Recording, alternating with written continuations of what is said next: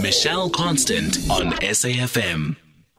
You are with SAFM 104 to 107. We've had a request for the gift of the giver's banking details. As you know, SABC and SAFM are working in close conjunction with them with regards to the KwaZulu-Natal Relief Fund. So we'll put those out in a detail between now and 10 o'clock. Between now and 10 o'clock as well, we're chatting to our guest, Dr. Pali Lehohla. He is the former Statistician General, founder of the Pan-African Institute for Evidence, PI or PIE, research advisor and practitioner.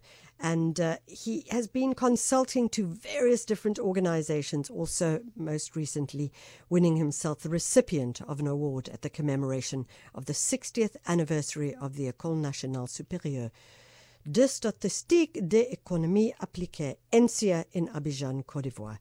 So that is another string to his bow, I think they say, or arrow to your bow. I never know if I'm just muddling up my metaphors for sure. Dr. Lehohla, thank you so much for joining us. Well, thank you very much for inviting me. I know you must be pretty frazzled because yesterday, the 30th of April, was the last day for the people to engage with the Stats Commission of the Stats SA. So we'll talk about that in a moment. But I think far more important than that is to ask your first choice song. What was it and why? Oh, well, long before we spoke about, or rather at the same time as we spoke about Organization of African Unity, Masatini and Mahotela Queens had already spoken about it and thanked Mem Musul, the lady who was the Mahotela Queens, had started to compose this song, which talks to African unity. So when the African Union was started, it followed on the wisdom of Mem Musul and Masatini, who actually graced our stages, both in South Africa and across the world. We talk about African unity, and certainly one of the narratives that has followed you as a I'm sorry, it's a word that I can't seem to wrap my tongue around. So he's Statistician General. Yes. But that has followed you with that has been this idea of how we look at addressing statistics, not just in our country, but also on the African Union, and I mean on the African continent. How successful have we been? I know that you've certainly engaged in that debate over many years. Where do you think we are at right now? What would I say? I don't know if you have the whole year to talk about. We have exactly 15 minutes on this topic. The moments and tragedies of statistics in Africa. And what we are trying to do at the moment. Well, I chaired what was called Africa Symposium for Statistical Development, ASSD, in order to revive the statistics in Africa, which had been totally neglected by the African Economic Commission for Africa. And behind us and leading us was Minister Trevor Manuel, who was a minister responsible for statistics, although as a statistician general I operated independently. If you look at the law, he was responsible administratively so that we get budgets, but the technical work. And then he also led politically on the front of statistics. And so was the president, and they gave me latitude to really drive the agenda for statistics on the continent.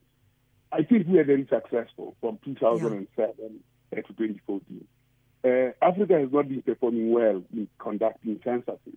In fact, we fell as far below the par as 33 countries out of the 50 countries, and that continued. And when we started this Africa Symposium for Statistical Development, in the 2010 round, we were able to have universal participation of African countries in conducting the census, so that African leaders can take charge. I mean, there's no point saying you are in charge when you don't even know how many people you have. So there was a very substantive, but that meant I had to, fortunately my successor, we are together on this journey, country to country, advancing the issue of African unity. And the only way African unity can occur is when you have the number. Not the numbers in terms of 1.2 billion, but the numbers in terms of understanding what they mean. You know, you mentioned this 1.2 billion, and then one has to think about how 1.2 billion, then you break it down, and it comes down to one, which would be you or me. And in many ways, that's what the census is all about. It's about the you and the me. And I wonder if you could, for many of us who did do the online census, yes, by close of day yesterday, some people chose not to, some people were not able to do it, some people were not able to access. But why is it important? It's closed now. Yesterday was the last day. But why is it important for me or for you or for, the man who drove my Uber for me this morning to get to work? Why is that important? It is very, very important to participate in the census because you become visible. Visibility is crucial for democracy. And then it is also important that it is visible to yourself and it is visible to the other. So that when the government, which we provide authority to do certain things, need to do them, then they rely on data. I'm sad to say that in South Africa, that's not been the case, although the data are available. That is a sad part of this, that we haven't seen the utilization of the data to the extent that one would have wished. It's been used, of course, for allocation of provincial and municipality grants and so on, the equitable share by municipality, by province, by Department of Education, by so on and so on, in terms of social grants and social services. But it is not used as an analytical tool to look ahead of what is going to happen. And when you don't use data and statistics to predict, then you cannot go far. You are navel-gazing all the time. So, but it's very important to participate because in the end, there may be better leaders than ourselves in the future. And they'll use this raft of data that has been collected all the time, and it will be very deep. It will be a very deep raft, sinking 6 kilometers in the ground, and then you can build a very beautiful South Africa. So whether it's used or not used bad, used very good, but even if it is not, in the future, it will be used because it will be used to project. So the weakness in our system is that it's not used that adequately. I'll tell you why, if you allow me, why it is not used. It is not used because we don't have tools of modeling. The government doesn't have the tools to model. When business approached government now during COVID with a laundry list of things, where they were saying, as business, we want to participate. And for the first time, business came to the party, wanted to come to the party. In the period of President Mbeki and President Mandela, business was reluctant, even when government was actually advancing things. Even when government was growing at 6%, was enabling us to grow at 6%, business was still very reluctant and coy about things. This time around, facing a crisis, they wanted to come forward. But unfortunately, government doesn't have the tools through which they can organize the information as a predictive instrument. There are tools that are MTS, 3 years, 2 years. When you think about government, when you think about stating, you must be thinking about 100 years, 60 years. And if you don't have the tools that show you line of sight for 50, 40 years, using this raft of data, then you are not governing. Sometimes I feel like maybe there might be other ways to create graphs or whatever, so that we all understand. Because as you say, these stats and that kind of thing, they're tools to model. And a little bit later, we'll talk about scenario planning and how modeling works in that kind of space. But if I'm just working on my day-to-day thing, I'm thinking of now, the present. And in fact, what I need to be able to see is the picture of a graph which shows there was this, and this 20 years ago, this is where we are now. I mean, in much the same way that we talk about graphs of climate change, we should be able to see those graphs as well. We have this, we have that. I mean, is it about how we communicate these narratives and these stories so that all of us can engage, all of us can understand, all of us can see how important this is?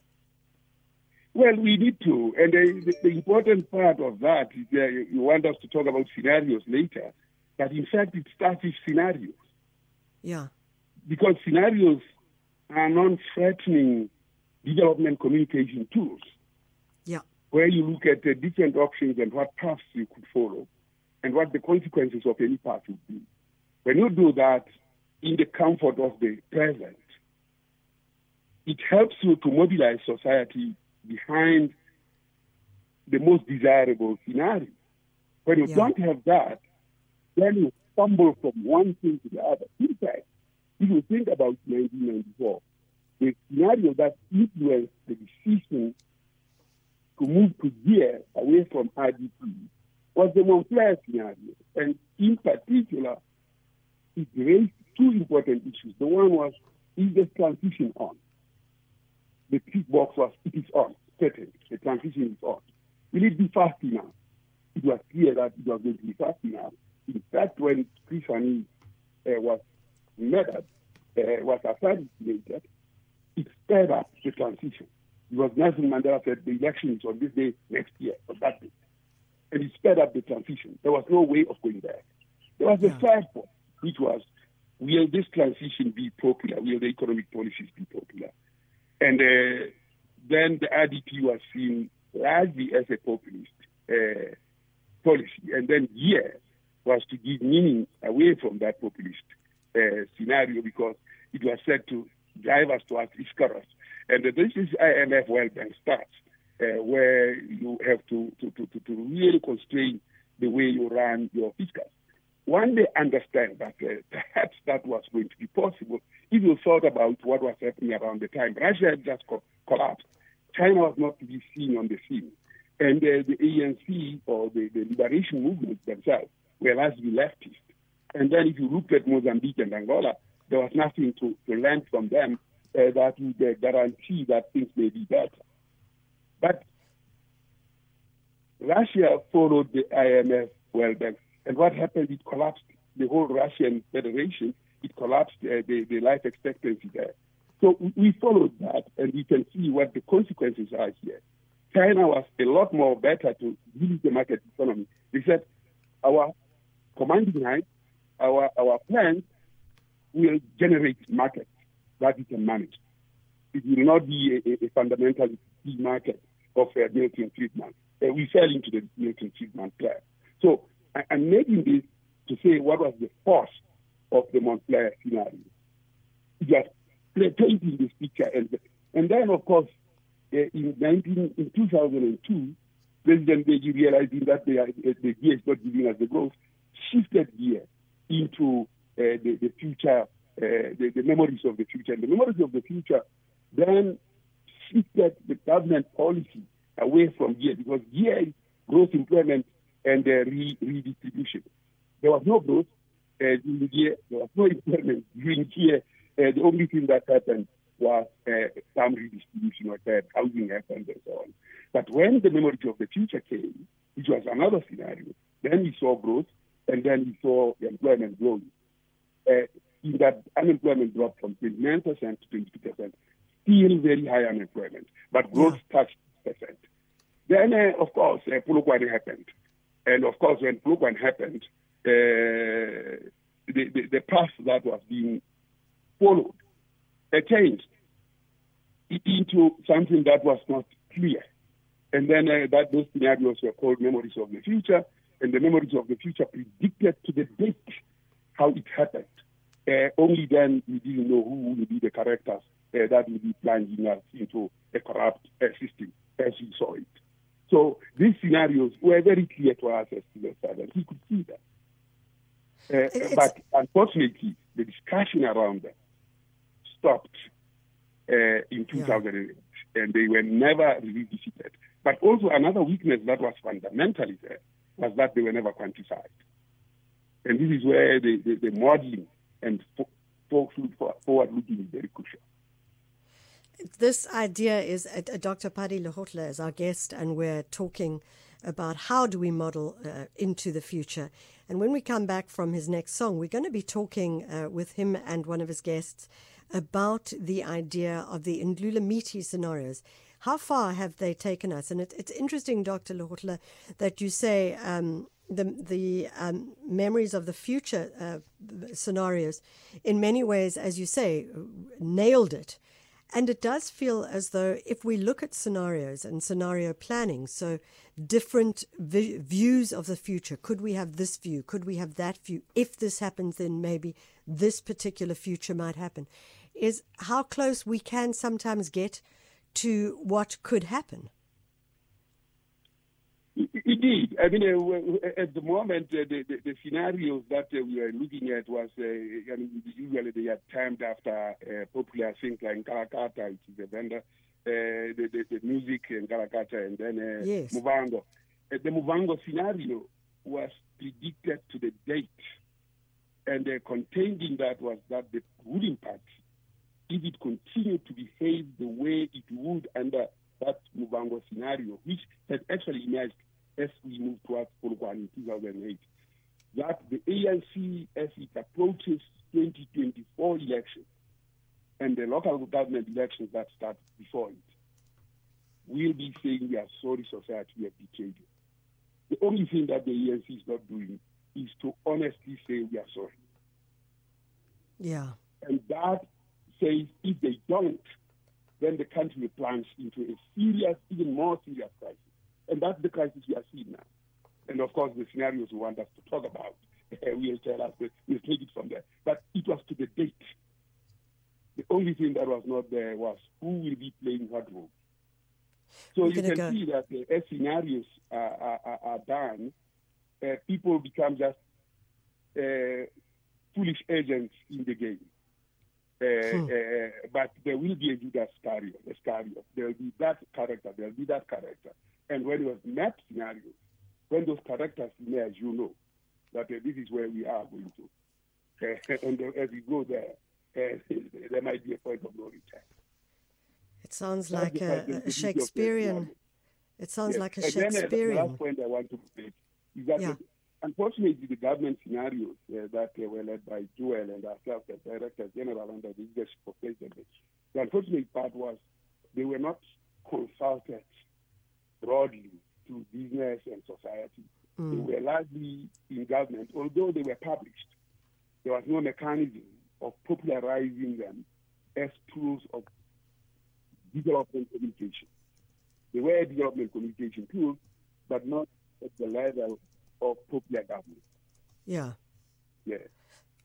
Dr. Pali Lehohla, he is our guest for today. We're going to go into a second song, and when we come back, we'll also go to his guest who is going to join us to talk about how we look at the different scenarios. And as we move forward, we're going into 2024, we've got elections there, but we also move into 2030. What happens if we push that even further and try to imagine a world in 2050? Some of us may not be around, but certainly our children will, which is absolutely critical. It's 9:31. I liked that you chose that particular track because if we look at Mohapolwa,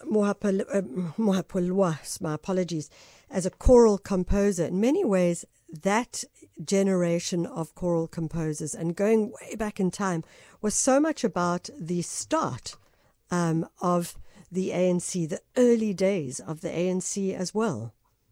Well, those choristas, the composers, they were talking about the future. I mean, if you think about what he's singing about, he's thinking about the things that count in life, love, culture, and so on and so on, and how this projects through the beautiful flower, shweshwe, which is a Sesotho name for a particular flower. I don't know what it's English. And this is about preservation. But that preservation combines with life because he's speaking about this lady who is good, who looks like a flower. That has to be preserved, and it belongs to the waterlands, the wetlands. So if you think about the SDGs now, and you think about Maslatini and Mahotela Queens and the SDGs, when they sing about the kings of Africa, sings about Lesotho, Pula ya Medupeli, Hallelujah, Lehohla, Lesotho, Lesotho, Maluti. I mean, he sings about the Maluti Mountains. Then he moves to Swaziland, and then he moves to Botswana. Botswana, Repula, Nala, Patela, Hobolemabel. So these guys are genuine that think beyond our navel-gazing politics. Yeah. And that's where scenarios, and they are masters in scenarios. Coming back to the first question you asked about the last day of the census today, I mean, this census is fantastic. It's digital, very, very powerful. We can actually use information technology to get better results. And what we need is to ensure that the technology, information technology, belongs to the commons rather than being privatized. I mean, this is the key thing, because if you look at 1.2 billion Africans, if they are connected and they have rights to their information, we then have an economy that works. And what is fundamental here is that the electronic and the technology enables us to access things. You don't have, it's not like bread. If you have a loaf of bread that you have eaten, I can't have that bread because you have eaten it. But in technology, we can use the same platform, both ourselves and many others, all at the same time. And it is in the usage of the technology that the price actually even drops even further. That's where utility and utilization is, and the value belongs in an expansive, generous economy. And that's where this technology is driving us towards. So it cannot be privatized, because if it gets privatized, then everybody will be a slave. Yeah. You know, Dr. Lehohla, one of the things I thought when I was filling in the census online, and as you say, the power of technology in so many ways, is I thought there's a level of making people adults and making them responsible. Because if I hadn't gone and filled it in, the chances are I wouldn't have hooked up with a stats person and actually got it together and got my census together. So I had to kind of go, what'll make me a citizen? A citizen is someone who participates. And by participating, I have to go and fill in that form. Do you think that it is about us growing up as citizens in this country? Indeed, it's about going to the well. My fundamental principle at Staticiab, I said, we go to the well. Yes, the well may come to us through the pipe, but even when the pipe is there, you still have to open the tap. So that is the responsibility that you go to the well. Don't wait for the well to come to you. And that is what every citizen should do. If we did that, we wouldn't be in this mess that the country is in. Participate and engage. We're going to invite your first guest, your only guest, but wonderful guest. We've had her on the show before, and I'm a huge fan of her work as well.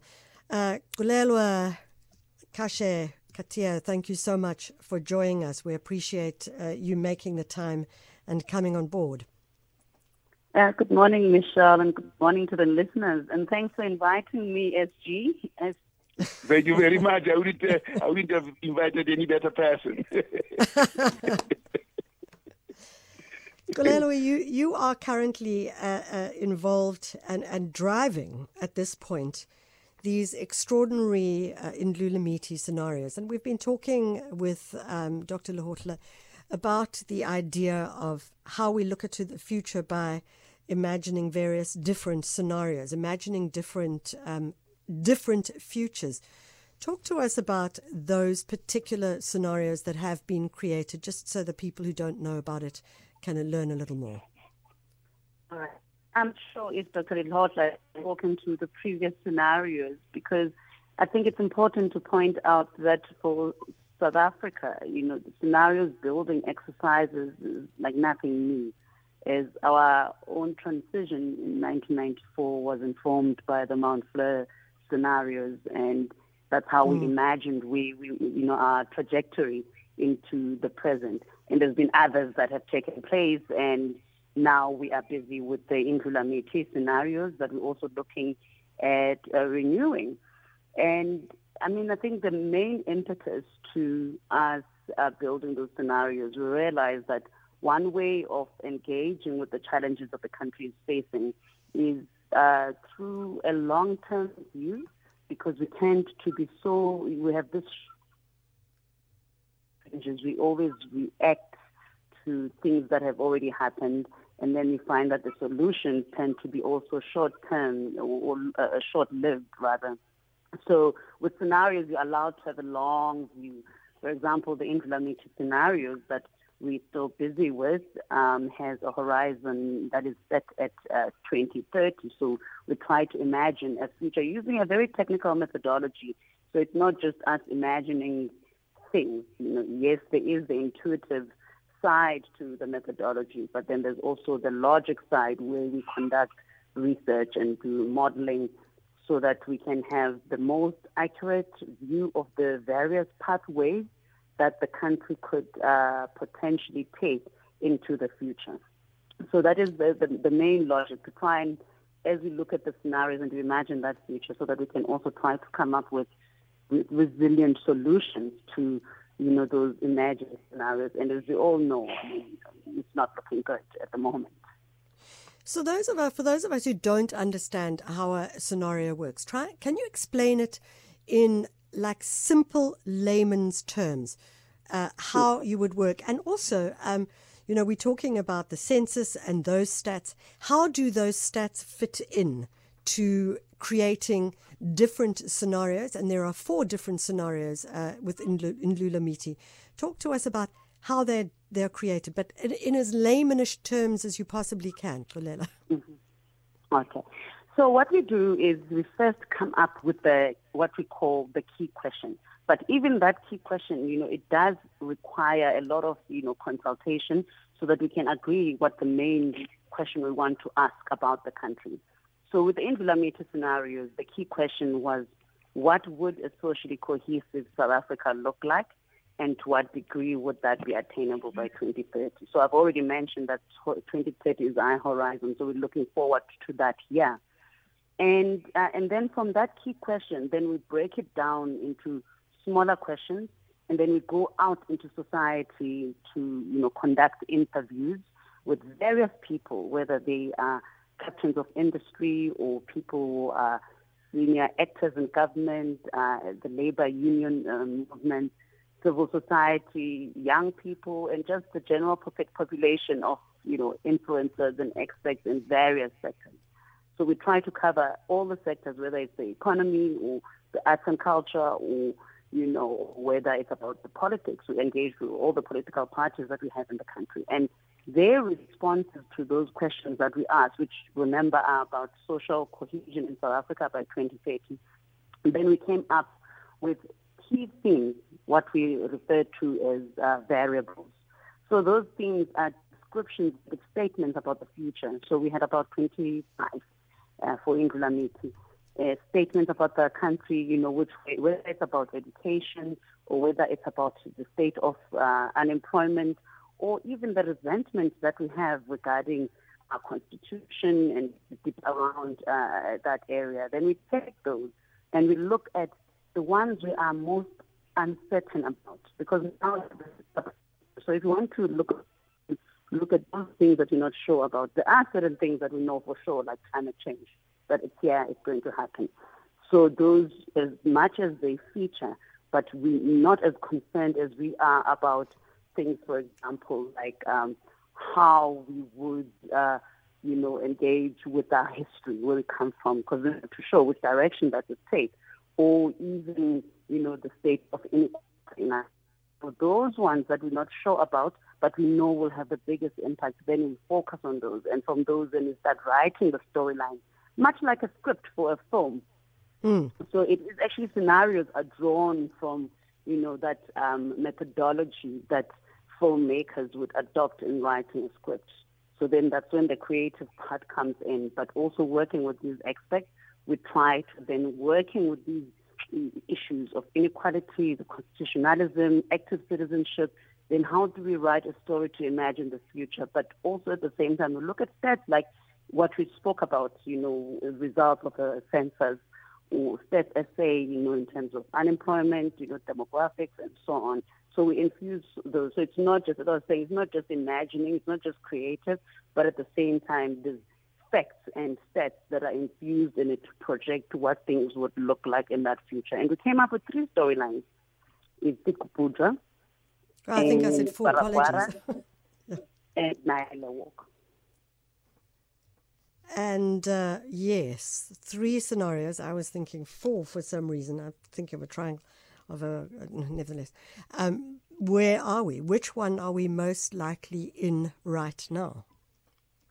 Well, we don't like to use the term worst case scenario, but Gwara is the one that most people regard as being, the most horrific scenario, because there we're talking about a nation that's restless, a nation that is demoralized, and there's disorder and decay. So it's also, taking the trajectory from when it started, when there was the fees must fall. So everything is falling. The president must fall. This must fall to a point where the nation falls. So it's a total implosion of the country. So through our barometer, which measures which scenarios we want, so far it is on been slipping deeper and deeper into Gwara as opposed to the other 2, which are also not as, positive, because the other one is Zipuzwa, which is a very, very divided nation with the elite and the poor. And the third one being Naila Walk, where we try to become citizens, but those are not as featured. What is featured is the state of lawlessness and a demoralized land of disorder and decay. So I have a question for you, Dr. Lehohla, which is, it comes from Max Mungero saying, actually came to us via Twitter saying, could you ask Dr. Lehohla why the availability of stats from Stats SA is not enabling government to plan better, especially to address the 3 big challenges of unemployment, poverty, and inequality. Can you ask him about these dangers, the dangers of these challenges vis-a-vis, he says, revolt, and perhaps one could say the anger of the country? Well, so I should answer that question. I guess we need a whole year to answer that question. And it is really about what policy choices are made. And if we can't look ahead, we really are less likely to move anywhere. And the policy choices that we have made are constraining us, particularly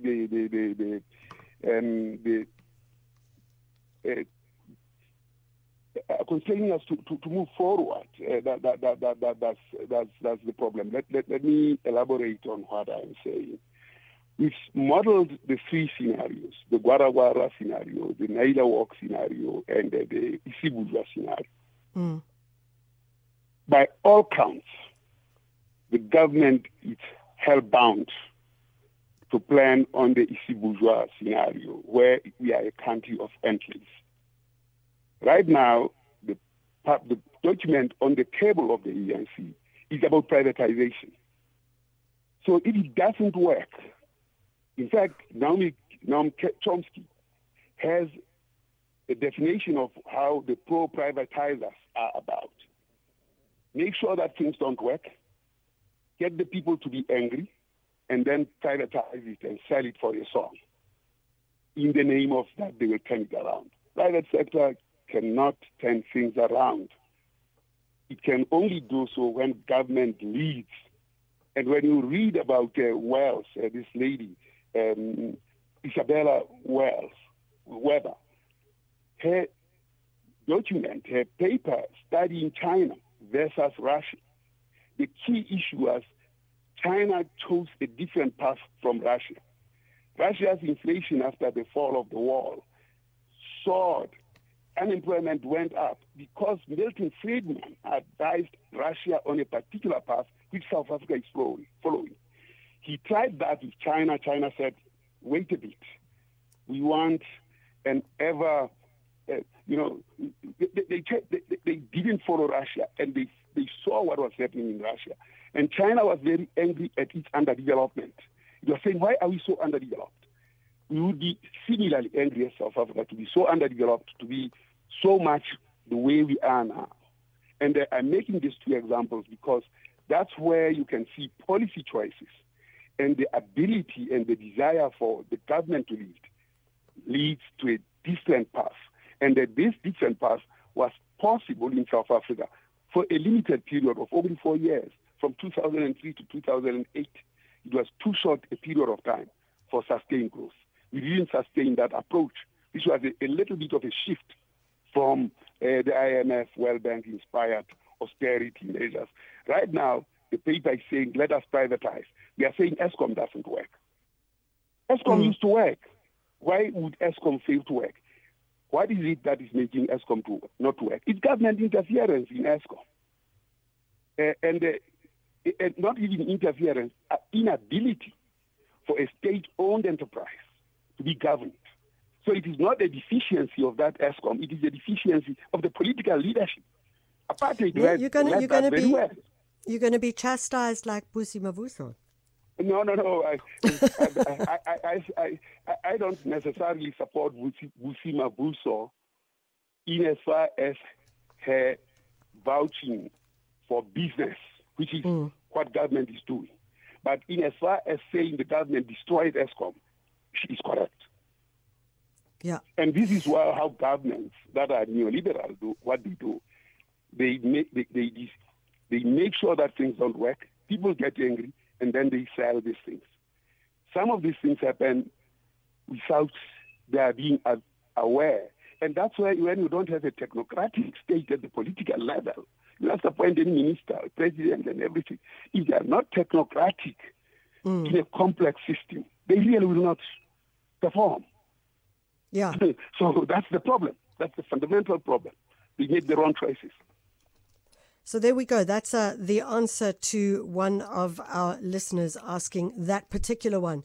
Max Mungero, hope that Dr. And that's why, if you look at the scenarios, if we go to Naila Walk, it provides a set of policies, a combination of policies, ironically, that lead to the same targets as what business was suggesting to government 2 years ago. The issue that should have happened when business came to government, to the president, that the president should have locked everybody in a room, thrown away the key, and said, I want those targets met. Now, graft the path to that, and the path that I will be convinced by. Right now, what they are reviewing is accepting what business is saying without a path that says those targets will be met. So in a way, now that we are in a crisis, business will have everything to itself, and the poor will remain poor. And that's where the Gwara situation is taking us towards.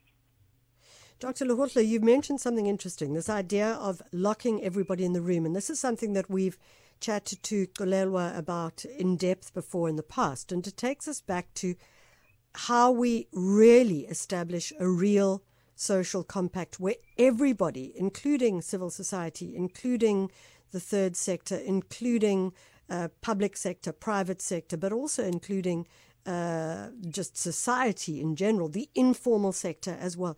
How do we bring everybody into that room? And it's a metaphor of locking the key, but until everybody is able to figure it out. But do you believe that there is a way for us to do this?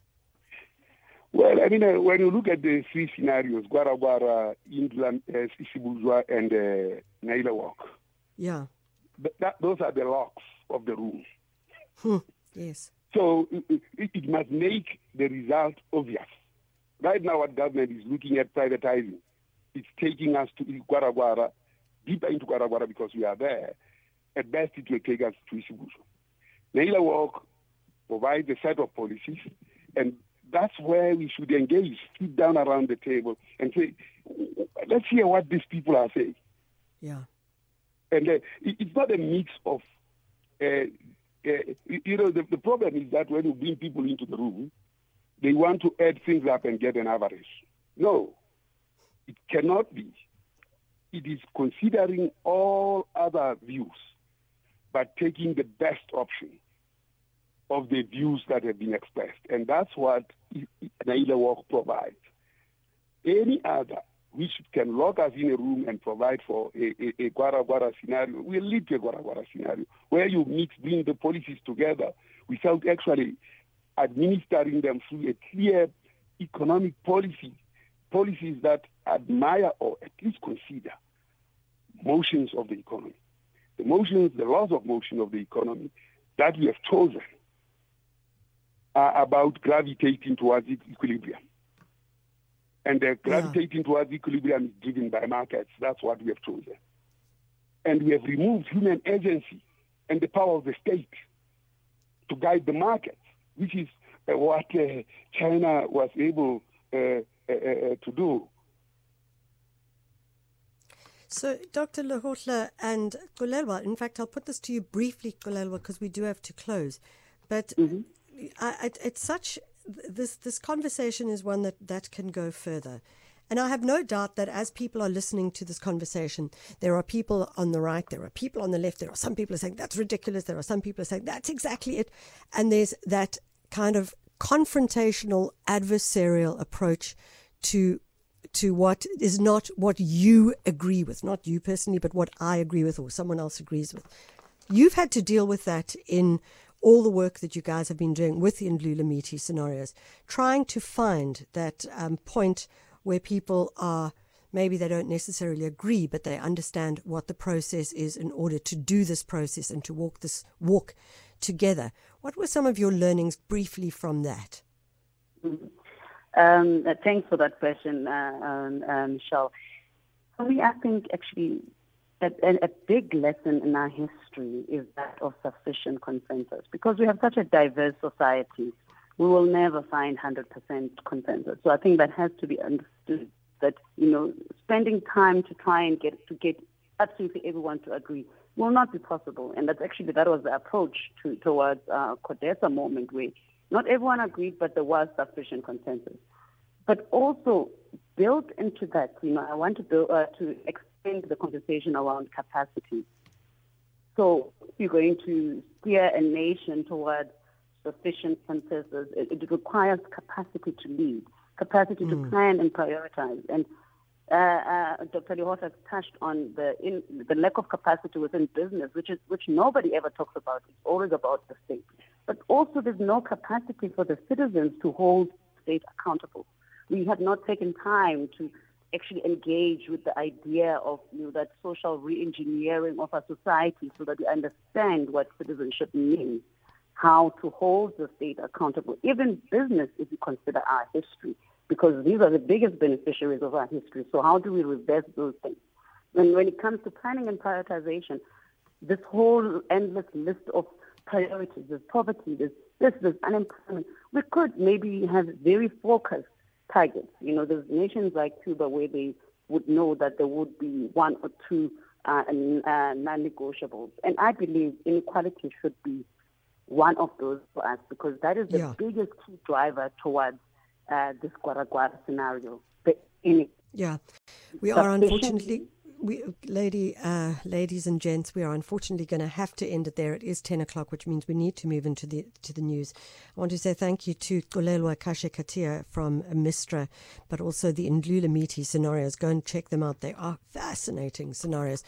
And Dr. Pali Lehohla, thank you so much for joining us on the show, and also for bringing us a very diverse selection of songs. We really appreciated that as well. Yes, thank you very much. Thank you, Michelle. Thanks. Thank you.